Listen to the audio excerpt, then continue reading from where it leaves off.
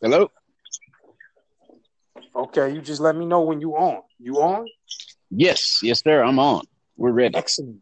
Excellent. Excellent. I'm ready too. So let's get started. So once again, ladies and gentlemen, I appreciate y'all for taking the time out to listen to this. This is a special podcast right here. Actually, it's an emergency podcast at that. Uh, I'm your host, Salim Trice, and I'm with nothing more than my co-host, Edward N. Biller. And we're gonna give Good. y'all a beautiful, beautiful session today, hopefully. Uh, get into that. Before I get into that, Edward, let me just make a few announcements. Let the audience know what's coming down the pipe. Uh, the first announcement that I wanted to make was in regards to the research think tank that me and my co-host decided to build and to develop and to create.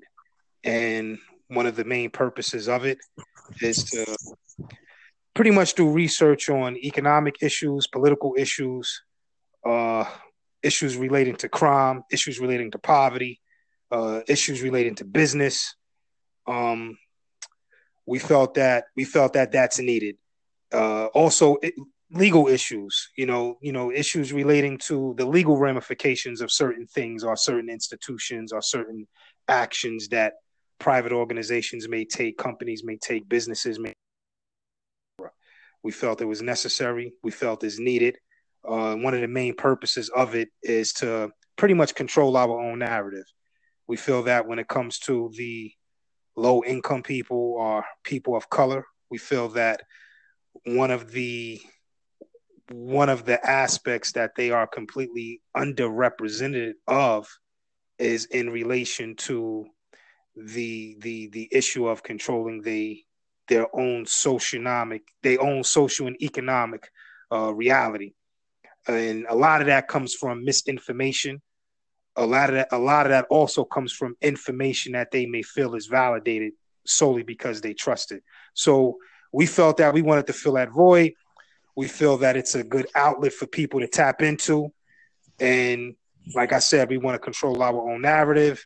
And the other thing that we felt was necessary is that we pretty much want to be a database for people to tap into and look up whenever they need clarity on a particular issue, whatever they need clarity on a particular matter that's going on, or any current event that may be taking place. Another announcement that I wanted to make that's coming down the pipe is we are going to sooner rather than later establish some sort of roll call where we have many of attorneys from various of states, many psychologists from various of states, domestic abuse counselors from various of states, because there's a lot of things that's about to take place. There's a lot of things that are taking place, and a lot of people are going to need help on things. When in relation to being evicted, in relation to not being able to pay bills, being hungry. A lot of people want to know what are solutions that they can tap into. So that's another thing that's coming down the pipe. And speaking of that, workers is now starting to get back to work, or at least planning to get back to work with the reopening of the economy. And my co-host, I want him to take it from here because he actually has something that's very, very, very important for workers that's about to usher back into the economy. What they need to look out for, because there is definitely something coming down the pipe. Edward, take it from here. Okay. So with let's start with everyone going back to work. So most people now that have been laid off, if they have been approved for unemployment and they're receiving it, they're roughly receiving probably between 750, and I know here in Tennessee the max you can receive is 600 from the federal government and $275 from the state of Tennessee per week. Okay. And that's just about the bulk of everyone that was working full time and they were laid off. And that's regardless of whether or not they were working as a server, no matter what job they had. That's roughly what they're receiving right now from the federal government and the state. Now, going back to work. When they do go back to work, well, let me take a step back. Let's talk about the certification the weekly certification of your unemployment with the unemployment office that you have to do every week. Every week, anyone on unemployment has to do a certification, and that certification has to be submitted to the unemployment office. And part of that certification is whether or not you are actively looking for a job and you're still, or whether or not you found a job or you're still unemployed, or whether you're unemployed due to COVID-19 and you haven't gone back to work. Okay. So the federal government monitors those with regard to unemployment. And every week that information is submitted to the states, and the states contact the employers, and whether or not, especially now, they're contacting the former employers because they're trying to figure out if people that were furloughed due to COVID-19 and if their business actually received the stimulus loan from the government that is supposed to be used to pay the employees, that information has to be reported to the federal government too. So they're closely monitoring that. So as soon as people go back to work, you would no longer receive that benefit from the federal government, that $600. Now, I'm not certain whether you'll receive it from the state still to the benefit, the partial benefit that comes from the state to subsidize your income. Because here's the reality. When people go back to work, they are not going to make what they were making before this coronavirus happened and before the economy shut down. Because what you have to realize is the economy was full steam ahead. Businesses were booming. The stock market was at an all-time high and constantly just gradually climbing. Well, now we've taken a hit, and we've taken a quick major hit to the tune of 30 million people unemployed, filing for unemployment and approved for unemployment. That is a major hit. To go to 30 million people applying for unemployment and receiving that within a period of 3 months, that's a huge hit. So you also have to think about those 30 million people that don't have jobs. A lot of their money they spent and help the economy, help boost the economy. So what's going to happen is people are going to go back to work, and they're going to go back to work part-time, because a lot of the states also have in place the steps that they take, step 1, step 2, step 3, step 4, on reopening their governments. So, for example, some of the states are opening and only allowing restaurants at 25 or 50% capacity. Well, those servers that were working there, they were making their money and their tips, and they're earning their living based on 100% capacity of their business. I mean, because let's be honest, a successful server isn't going to go work at a business that the restaurant is only at 50% capacity all the time, because they know they're not going to make the kind of tips they want. They want to work somewhere where it's constantly packed and people tip well. That's where you're going to make the bulk of your money as a server. Well, if the people aren't there tipping, if they're not at 50%, then it's reasonable to say that you can make the deduction, or you can deduce that that server is only going to make 50% of what they were making if the business is only allowed to operate at 50% of capacity when they were formerly working at 100% of capacity. Now, it's not an exact number, an exact figure, but just doing the math on the percentages of how many people were in there now, I can go in and eat now, and how many were there before. I mean, you can see where that income is going to be drastically hit. Well, if you go back to work, you're no longer going to receive the 600. Well, if you're not at least making somewhat similar to that 600, then you're taking a loss. And most people are going to take a substantial loss once they go back to work, because the federal benefits were putting them back where they were before the coronavirus happened. Well, now you go back to work, and chances are you're only going to be making 50% of that amount of money. Well, your bills are still going to be the same. So that's one aspect of it. If you look at it that way, the second aspect of it is as we go back to work, should the second wave hit that all of our scientists have been warning about, and you have to shut down again, then what? Because most people that finally did get approved for unemployment, it took 4 to 6 weeks to finally get the unemployment. So if it took this long the first time, what's going to happen on the back end when you're already making half as much money as you were when it happened the first time? People Well, are I going mean, to be. I think this is a simple. I think this is a simple textbook issue. I mean, most people are going to act in their self interest. Uh, I, most people they. I mean, you can calculate the benefit, you can calculate the loss, right? If an employer is asking you or requesting you to come back, and you're not coming back at full time, then you already know that the opportunity cost of coming back is significantly greater in the event that you just would have stayed and collect unemployment. So I mean, like, I don't think people are going to go against their own self-interest in that regard. I think, you know what I'm saying? Like, it just economically doesn't make sense to me. Nor does the thing of, or nor does the concept of an employer hiring or bringing back a particular server, knowing that he or she can't operate at full capacity because they're taking a loss as well.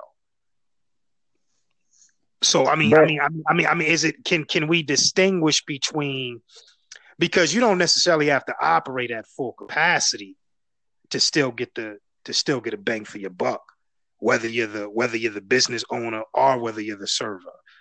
The only I think the only how that kind of impacts you is if you're not able to open full time, right? If you can't run it full time, then I can see that being an issue. But if you're able to run it full time, but you're only able to run it at 50% capacity, you can still get a bang for your buck depending on the amount of volume that you're able to generate.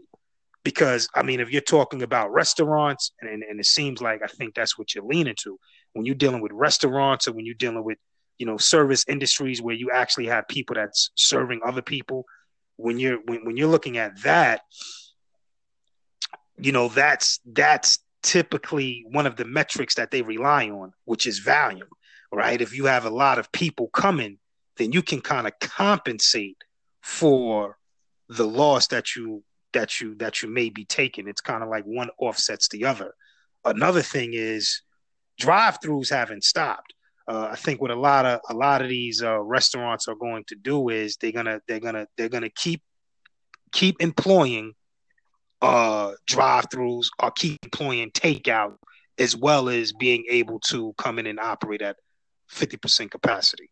So I think it depends on more factors than just simply an employee going back to work losing out. They only lose out depending on other issues. here's part of the problem too. The companies that actually receive the loans from the government, and let's keep in mind these are forgivable loans as long as all of the money from the loans is used to pay employees. Okay. So the business is protected because these loans were set up to last 8 weeks to pay every employee that worked for that company. Okay. So in essence, the company is protected and taking a chance because if things don't go well, the American government is paying all the employees for the company. Do you see what I'm saying? I see what you're But saying, but that's nothing new. no, They, no, no, it's not. But company's always been protected. here's the other half though. Here's the other half of that. So the business is protected. The only person taking a chance is the employee. Right. The employee's the one taking the chance. The business has security by all payroll being covered for the employee. So the employee is in theory being used as a guinea pig for the business to see if the business can come back and survive. Yeah, I get what you. But I get that. I'm looking at it. I'm evaluating it, and I'm saying I get exactly what you're saying. I absolutely agree with you, but I just don't see where does that differ from the traditional metric of doing business. That's how business is always done. It has always been done in America, at least. This is how. Because this is what's happening. I'm getting calls from clients left and right here in Nashville, Tennessee. People are being brought back to work, and they're being scheduled for 3 days. Because if you schedule for 2 days, you can still accept some of the benefits. But if you're scheduled for 3 days, then you just got to come on back to work. So they're not even getting a full 40 hours to work as a server. And then at that, once the benefits are gone, the employer still only has to pay them $2.75 an hour unless they don't equal minimum wage. But the reality is, why are you taking a chance on people's livelihoods and their lives and forcing them to go back to work? Because just talking about the health aspect of it, that's a whole nother story with possibly catching the coronavirus. But what's even more important to some people, is their ability to take care of themselves and pay their bills. So you're pulling the employees out of a sure thing to send them back into the workforce when, like I said, based on the guidelines of some of the states, they know walking in the door of that business that it's only going to operate at 50% capacity. And if you have to call all employees back under this loan program, which you do, you have to call them all back in. And the first thing they ask you is, are you ready, willing, and able to come back to work? That's the first question they're asking these employees. And if they say no, that has to be reported back to unemployment. Not no with an explanation, just no. And then your benefits get cut off. So you're sending all employees back at the same time, knowing that some of the governors, as well as some of the larger cities, have ordinances for the cities and statutes or not statutes, but executive orders from the governors of some of these states saying that when these restaurants open, they can only operate, some at 25%, some of the states, some of the cities, some at 50%. Now, some states or some cities like Georgia, like Atlanta, it's just 100%. Just everybody go back to work. But in the states that are trying to make sure that people are safe as they go back to work, it's causing a financial hardship on the people that are going to be called back to work, because they're not going to make near either what they were making before this whole pandemic, or what they were making before they were called back into work from the benefits they were receiving from unemployment. Well, here's the deal, though. It's two things with that.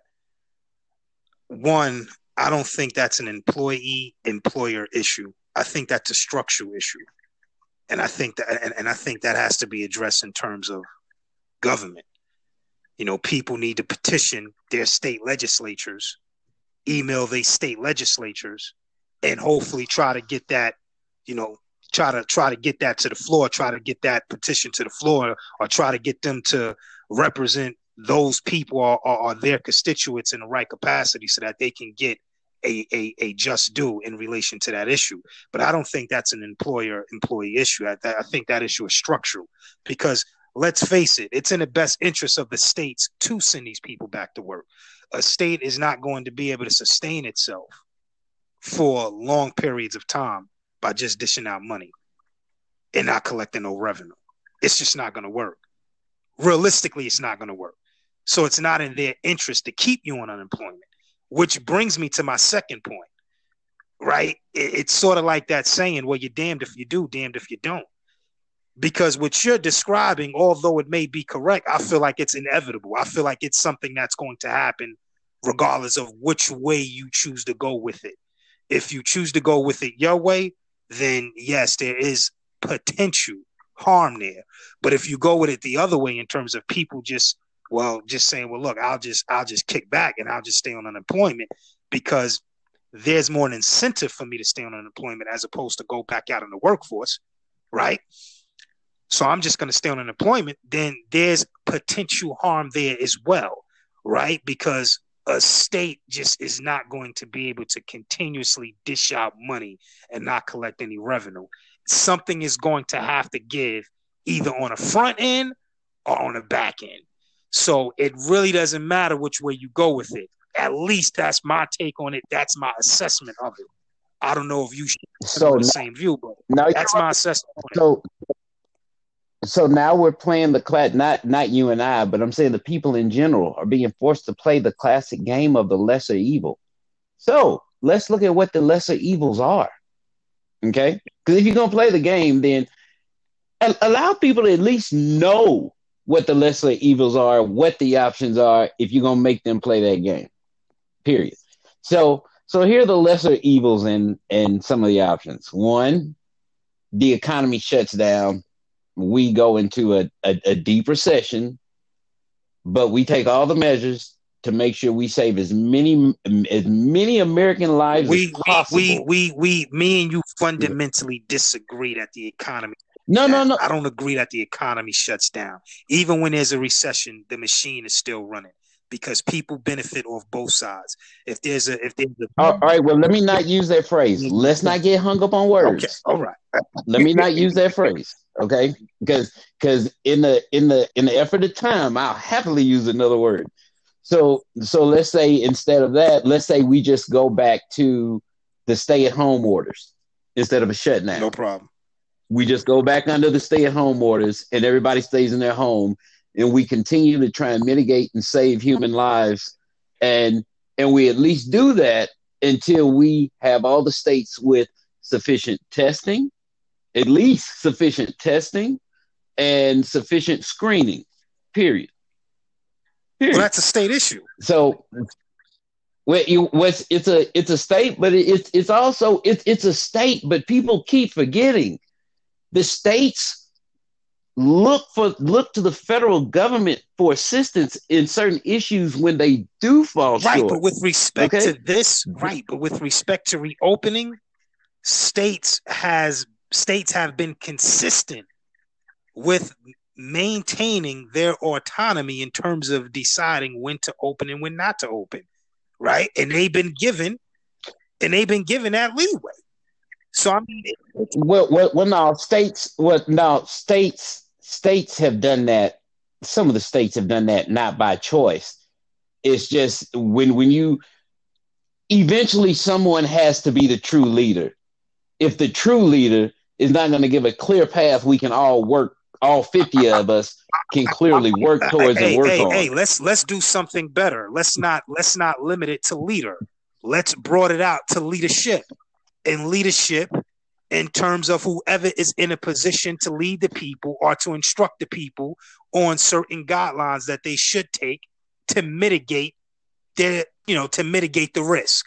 Right. So let's not center it to one particular leader. Right. The last time I checked, leadership is bigger than one person. So it goes to all. So let's. It is. You have to look at authority of government and separation. But you don't have powers. to look at that right here. I don't see, because even the main authority of government that you're referring to gave states the leeway in terms of deciding when they should open up. So much that even when the state of Georgia opened up at more than 25% capacity, at more than 50% capacity to some estimation, even when the main authority was in disagreement with that, he still allowed the governor to do that. So I think in this case, it's not like I think what happens is we throw out all of these. Well, let's look at this government. Let's look at this. We don't have to do that with this, because the matter is simple in relation to reopening the economy. It's a state by state decision. Well, yeah, that's because the states have the authority to open their borders. No one has the authority to tell Tennessee's governor that due to a health crisis, he can't climb. I mean, you can challenge it on the Commerce Clause, but he can surely put in safety measures in place, like stay-at-home orders. Now, closing the borders is one thing, but stay-at-home orders for all the citizens within the state of Tennessee, the governor has the right to We're do not that, talking about. and no one has the right to tell him no except for the I'm not legislature. talking about that. I'm not talking about a governor doing that because most governors have done that with certain precautions put in place. That's not what I'm talking about. I'm talking about a governor having a decision to reopen the economy. That right there has already been established that they have that autonomy to do that, and it's a state by state issue. Each state is looking at their circumstance, looking at their capacity of testing, looking at their capacity of confirmation in terms of who contracted it, and they're making an informed decision based on that data. That's what I'm saying. It's a state Okay. issue. All right. Well, it's a state issue on safety. And then just another thing. The stay-at-home order, you have to understand the stay-at-home order, to me, nothing comes without a cost. So even this home order is associated with a cost as well. Like, there's no free lunch in a situation. The stay-at-home order is also associated with a cost, a major cost. You are right. You are right. Okay. A major cost. All right. Now, what's the cost? Now, if it means keeping people alive, am I willing to eat beans and rice for a month? Am I willing to go that far to have nothing but beans and rice, maybe a dozen eggs a week, maybe 1 gallon of milk, like they did in the Great Depression? When that happened, they had to ration out food to make sure everyone was okay and everyone had what they needed. If it took that to make sure I could help save American lives, yeah, I'd happily just eat beans and rice for a month. I mean, is it really that big of a sacrifice that I can't have my normal life for a month or 2 months or hell, even for a year to save human life? Yes. Yeah. How does that fundamentally, okay? Because you can I ask you a question? Let me ask you a question. Let me please ask you a question. Yeah. Because this is what I don't understand. And I think when it comes to that, I think you definitely have to look at the data. You have to look at the data in terms of the mortality rate. You have to look at the data in terms of what is the rate of the mortality rate. You got to look at the data in terms of cases. You got to look at the data in terms of population. You have to look at all of that. And then you have to ask yourself, is the cost, I don't want to devalue human life because I will hope no one devalues mine. But at the end of the day, what I'm trying to explain to you is that regardless of which way you slice it, you're costing. There's a cost there. And the example that you bring up in terms of, do I got to do the beans and rice and X, Y, and Z?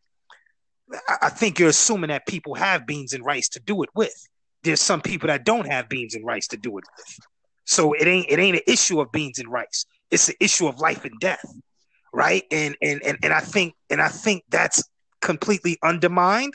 I think, and this is a point that I completely is profound about. I don't understand celebrities. I think celebrities is being used to it's like celebrities is being used to promote a political agenda.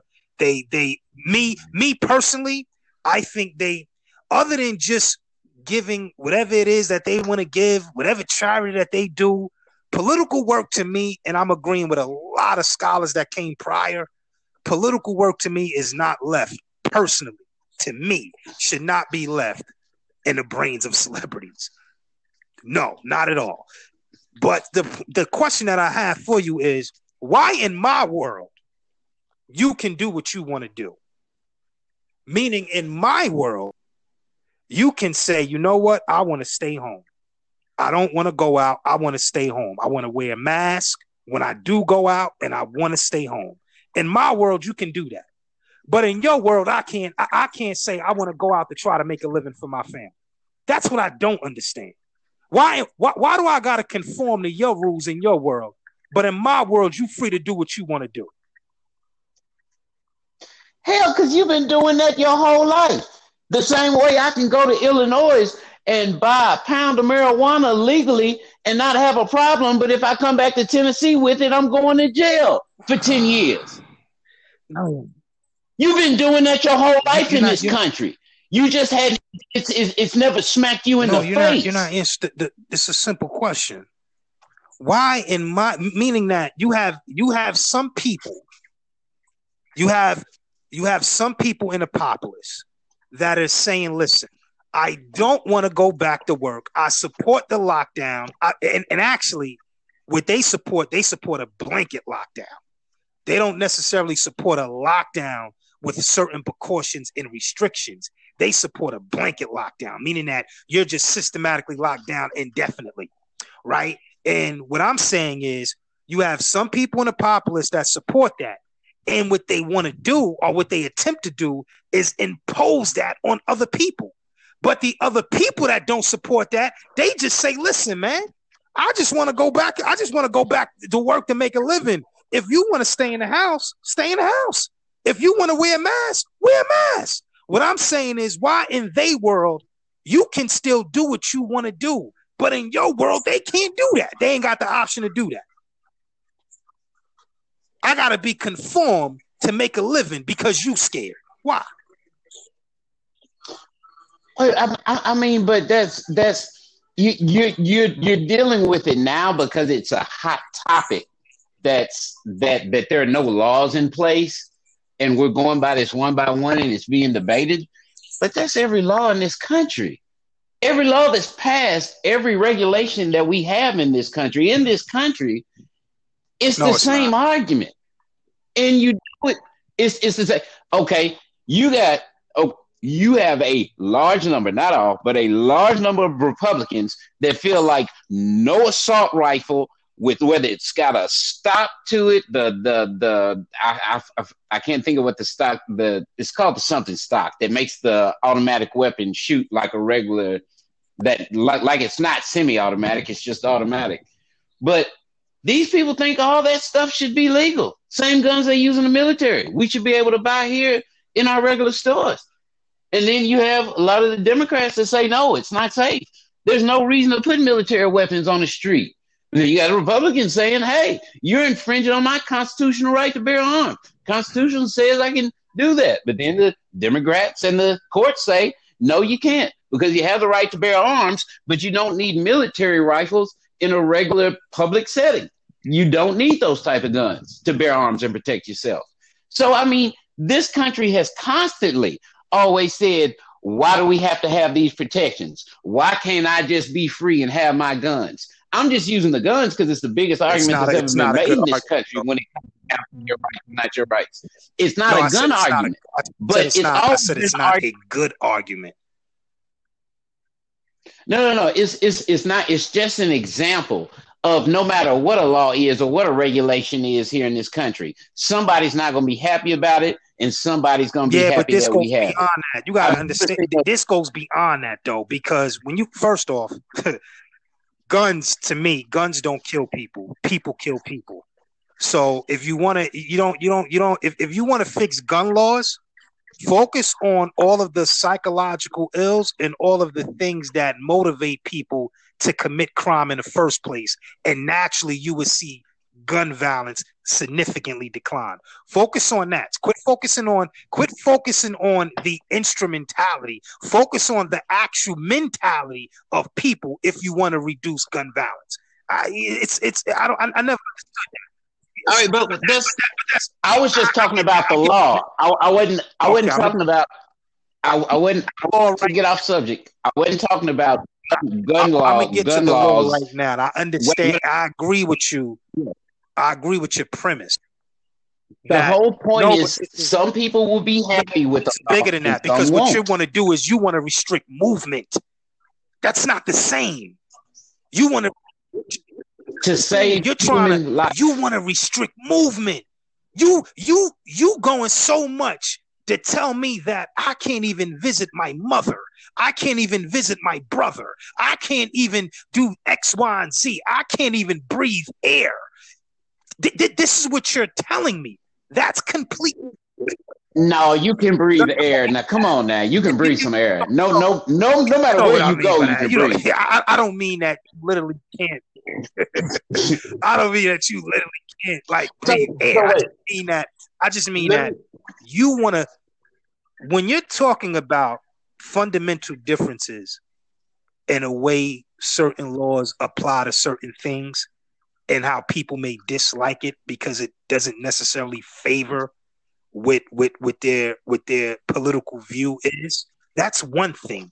But this is different. You're restricting movement. You're telling people that they can't visit this, and once you get to that point, that's different. And there's a dichotomy between the two. You can't compare that with that. That's different. And what I'm saying is, in my world, you can do what you do, but in your world, I got to conform to that. And I don't understand that because I'm not scared. I'm not saying me, I'm saying me as in general. I'm not scared. You are. So if you, I gotta stay in the house if you scared? Maybe. Well, it's not. Here's the thing, man. Because children don't have a choice, and this thing's killing children, and a lot of elderly people don't have a choice, and it's killing the elderly, and it's killing a large number of African Americans. Okay, and you and I both know it's a good chance that when we go out, we're going to be around a large number of African Americans.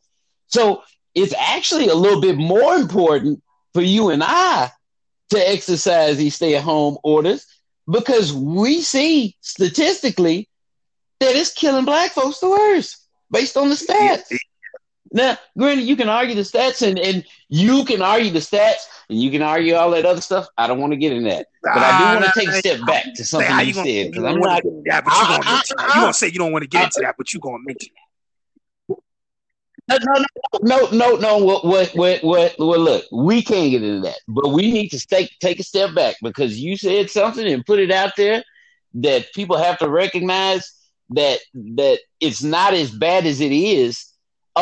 This thing is so horrific right now simply because America still isn't organized. We still, even now, aren't organized. So say the response that we are taking with respect to this is still absurd. But people are getting so frustrated but simply because there's no organization. There's no organization, which means no one can give a solid way out. No one can give a solid, this is what it's going to take. Because every time someone says one thing, if one side of the political pendulum leans one way, then they have to react and change it. No. Instead, we're going to do this. So the pendulum will swing back to the other political way. This event that's going on right now in this country, I can't speak for the world, but in this country, the decisions we are making to save human lives, okay, the basis for those decisions are politics right now in this country. It's not about human life. It's not about money. Our leaders are making these decisions on human life based on politics. That this thing happened in the worst time it ever could have. When we have the person in office we have right now who wants to be reelected as president, and we are at the hottest moment of a reelection campaign. And we know this man will do anything he needs, wants, and can do to get reelected at all costs by any means. I know all politicians would do what they need to do and do what they got to do to get reelected by all costs. Stop. Let me ask you a question. Let me ask you a simple question. And then you can go on with your nice soliloquy and everything like that. Let me just ask you this question. Since when have decisions not been made on a political basis? When? When? I like to know when. I like to know when has a crisis ever came about in American history where the decision was not made off of political persuasion. When? You really don't know the answer to those? I do know the answer. I mean, because the first one that comes to mind to me in my life is the biggest one. When the Civil Rights Act was signed by our president, a political basis as well. Of course, no, it wasn't. That's why he didn't run for re-election. They told him before he signed that it would cost him his re-election. It wasn't. Of course. They told our president he signed the Civil Rights Act. If you do this, it don't matter what they told him at the end. He wasn't getting reelected anyway. Let's knock it off, man. I mean, quit all of that. It was made on a political. It was made. You asked me, how was it to his political benefit for a president from Texas to sign the Civil Rights Act? It made. How was that to his benefit? Yeah, I like what you're doing, because what you're doing here is you're centering politics and you're centering the actual benefit to the individual. I'm centering. No, my brother. Well, you said, give me an example of when that's the case. If that's influence, why did you say that they told him that he would not get reelected? I'm not talking about a him. I'm not talking about a her. I'm talking about an institution. Because he didn't let that was you asked me for an example, and that was an example of when a U.S. president chose what was right, versus his political party. First off, you only gave me one example, and that example is not even right, because what I'm asking is, on an institutional level, when have a decision ever been made in American history that involved a crisis that was not made on political basis? How was that not a crisis? How was the Civil Rights Act not a crisis, man? Are you saying that now? You're not listening. I never said it wasn't a crisis. I said the decision on a crisis in America. I said it was a crisis. I'm saying, though, when has a decision never been made on a political basis in relation to a crisis in America?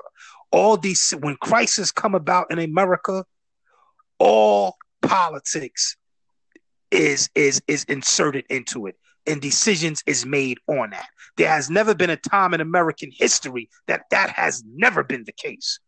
That has always been the case. So this whole thing, this whole motivation, this whole drive of pointing the finger, I call it the boogeyman. This whole drive of pointing the finger at the boogeyman, you can't fool me with that. I mean, they all in the mucking minds together.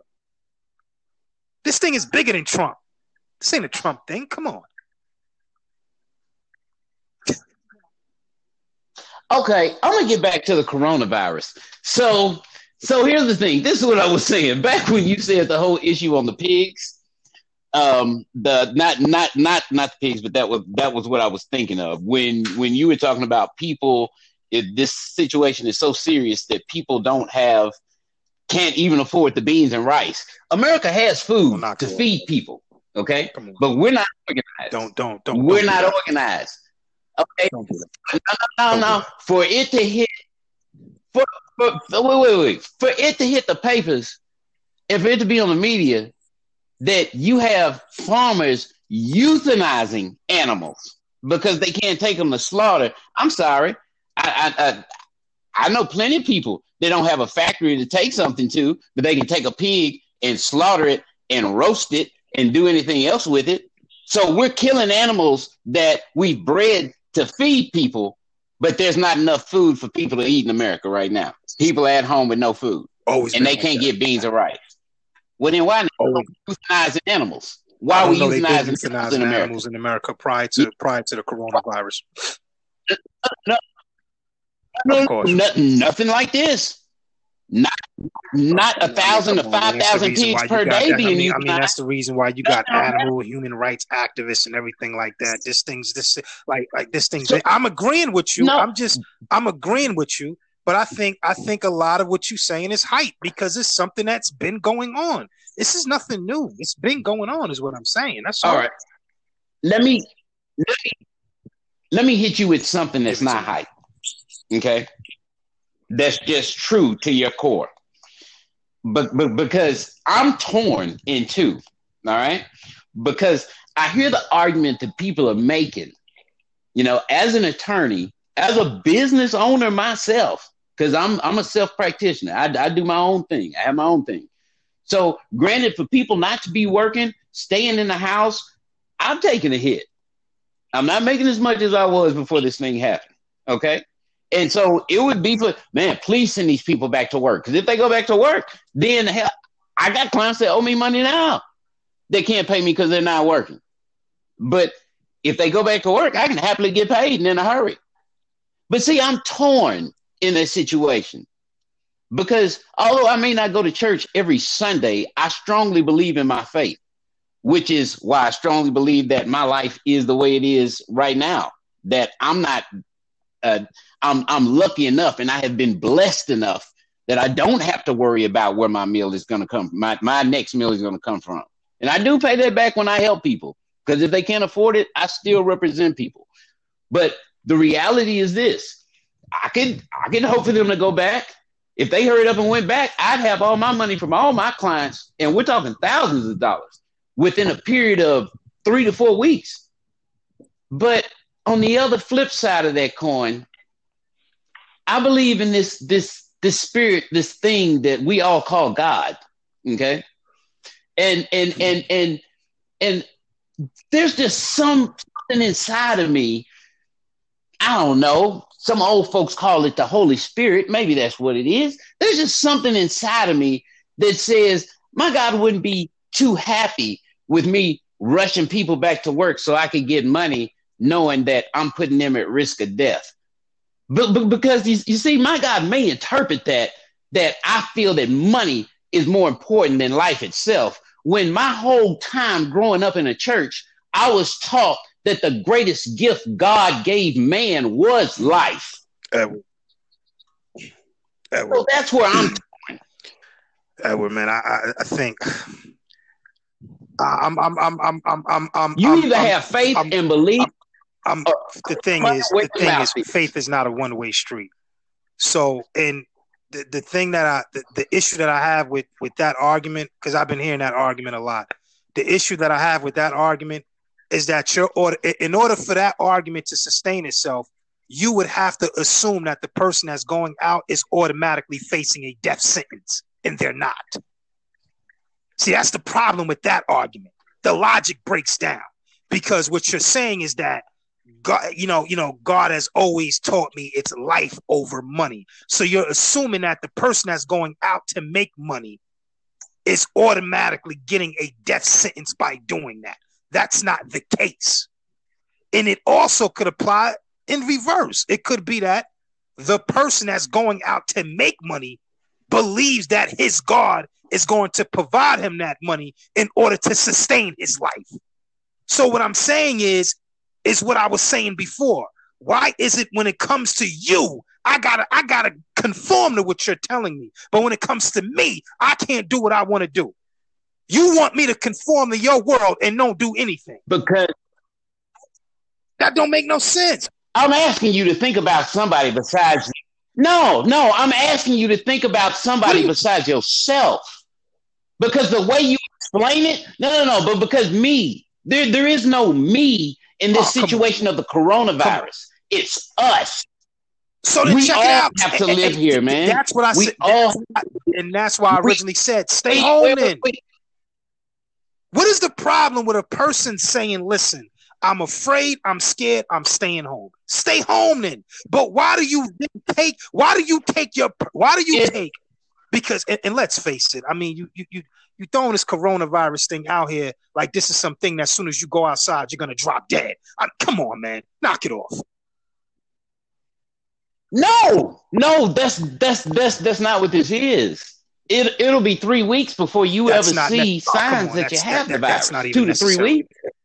That's another thing that's not necessarily the Okay, case. I'm not. based on based on some of the statistics, out of fairness, you don't know when We you already immediately understand that. have the Based on coronavirus. statistics, though, Okay, based on let's those say same 2 to 3 weeks. statistics, Let's say you know what? 3 days. Forget about it. Let me give you 3 weeks. Let me say, okay, you got it. All right. For the sake of argument, I'll just say, okay, I'll give you 3 weeks. On them same statistics that you're reading, you need to read that over 80% is having mild symptoms. You need to read that about 90% is recovering.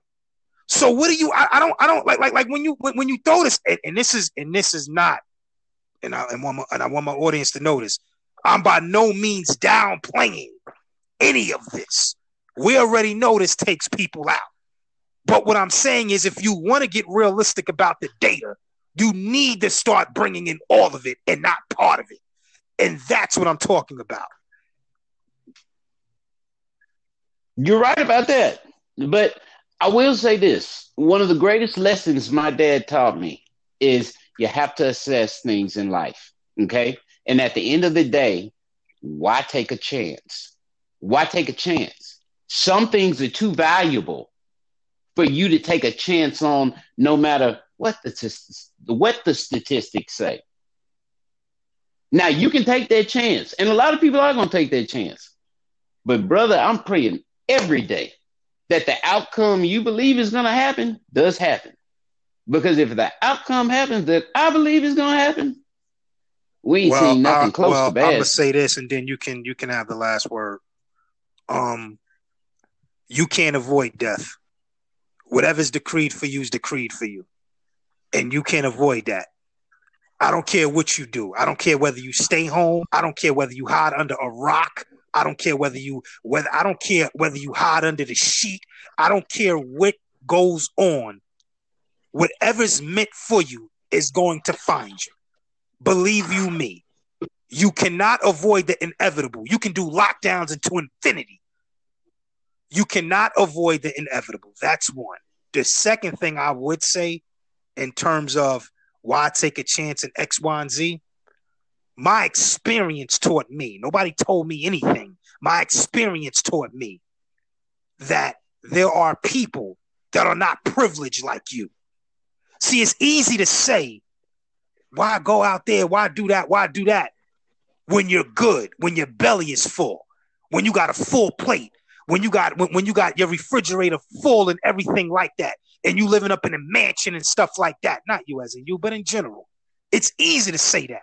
And it's easy to look at those that are going out there trying to scrape up a dollar, trying to scrape up a living to provide anything for their family. It's easy for you to look at them like some of these celebrities did and say how idiotic they are, how stupid they are, how insulting they are. See, it's easy for you to do that because you're in a position of privilege. But that same privilege that you're in a position of, you want to deny other people in pursuing that by criticizing them for going out there to try to make a living. I'm not talking about somebody going out there to party. I understand that. If you're going out there to party, I get that. I'm not talking about somebody trying to turn it up in a club and everything like that. I ain't talking about that. I'm talking about basic human action of someone going out there trying to live, and you trying to tell them that in order to, that them doing that is choosing money over life and stuff like that. Nah, brother, we don't worship the same God because I'm not taught like that. I don't do that. I'm not privileged like that. I'm not going to do that, and I'm not going to say that. And you can have it. You can have the last word. So I'm not privileged. I was, but I'm not anymore. And that's a promise. I didn't say you was. I'm not. That money's not coming in. No. But I'm just saying, I'm speaking on behalf of a lot of other professionals that own businesses. We're not privileged anymore because that money's not coming in. The only way that money was coming in is those 30 million people were working, and they're not. And they're not spending because they don't know what tomorrow's going to bring, and they truly believe their funds are going to get cut off at any moment from the federal government. And some of them are still waiting on. Okay? But I lean strongly to my faith in God because I've been taught not to lean to my faith in man. Now, which one you want? You want the Tuskegee experiment? Mm-hmm. You want when we had the war with the bombing of Pearl Harbor and all the Chinese were put in the camps, or the Japanese Chinese were put in the camps, but they were told they were going to be taken care of? Do you want, let's see, how much further can I go? You want your 40 acres and a mule that the government said that black folks were going to get when slavery was abolished? How many more examples do you want where government officials have lied to mass people and made them promises and said things were going to be one way and it never happened? Or here's one for the Indians, the Trail of Tears. When promises were made, but yet they were drugged and made to walk across the United States to the worst uninhabitable land that no other person wanted in the United States. And they were told, you can be here. Only to be told, once people did want that land, we're moving you again. How many different examples do you want of people putting trust? This is real funny, and I'm gonna tell you why it's funny. The same person that's critiquing what it appears to be now, government's promises and stuff like that, is the same person that's quoting government statistics in relation to a virus. I find that funny. I find that funny. That's no. Those are don't mistake it. Don't mistake. I have never quoted Donald Trump's statistics or the White House statistics. No, brother, you can't put that in my mouth and keep going because I ain't never said that. Never. I said Fauci. Fauci is an independent scientist, and he came before the people and told them, "I'm not gonna lie to you." And I'm not going to be manipulated to the point that Donald Trump actually works for an institution. I mean, come on. You are an attorney. You are an independent attorney. But at the end of the day, you are still a part of the American Bar Association. Fauci, we already know, is independent, but he's still a part of an institution. Let's knock it off and quit playing these games. He's a part of an institution. And what I'm saying is you're critiquing these institutions on what they have done and the oppression that they have caused. No. I didn't say institutions.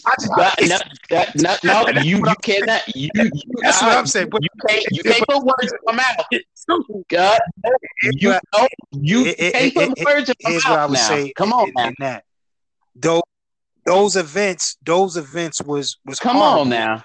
But they were systematic in terms of there was people that was using tools of fear in order to conduct those experiments. You gotta create the dichotomy, brother. I don't doing that. No, because the coronavirus is not no Tuskegee experiment. Now you can say that you may have officials that may use the hype or use the fear of the coronavirus in order to do something like that.